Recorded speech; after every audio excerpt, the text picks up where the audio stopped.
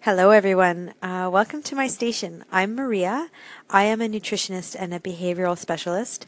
What I do is help people in a very special way. I help them overcome any sort of unhealthy relationship that they have with food, whether that be a food addiction or emotional eating, binge eating, compulsive eating, under eating, food restriction, any sort of unhealthy relationship with food. I do this by guiding them to reconnect the relationship we have between mind, body, and nature. It's an innate connection that we are born with, but we have been trained since infancy to reject. Instead, we are taught that Christmas means pie, our birthdays mean cake, Easter means chocolate, and so forth. And so what I do with my clients is reestablish the connection that they naturally have between mind, body, and food. And I help them make healthy choices and making healthy choices easier.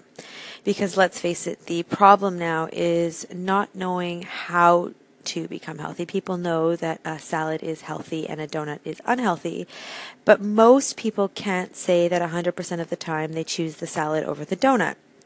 Even though most of us understand that eating junk food and processed foods are actually a detriment to our health, and that actually goes against our natural design to do things that are a detriment to us. So, for example, the idea of slicing your own skin or piercing a needle in your eye, gives you a strong visceral reaction, but slow suicide through lifestyle choices with food somehow doesn't have the same effect. And so what I am here to do is educate people on why that is and what they can do to empower themselves to make better decisions, to beat cravings, and eventually make it so that cravings are no longer an issue in their life.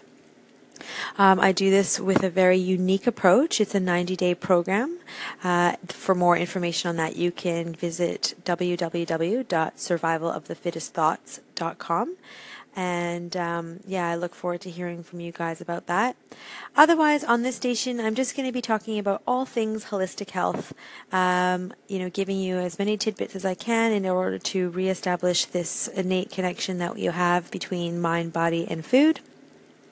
And I'm going to try and do that in the most fun, educational, and quick, easy to understand way as possible. I look forward to a lot of questions and interactions, and can't wait to hear from you guys, and can't wait to get this station going.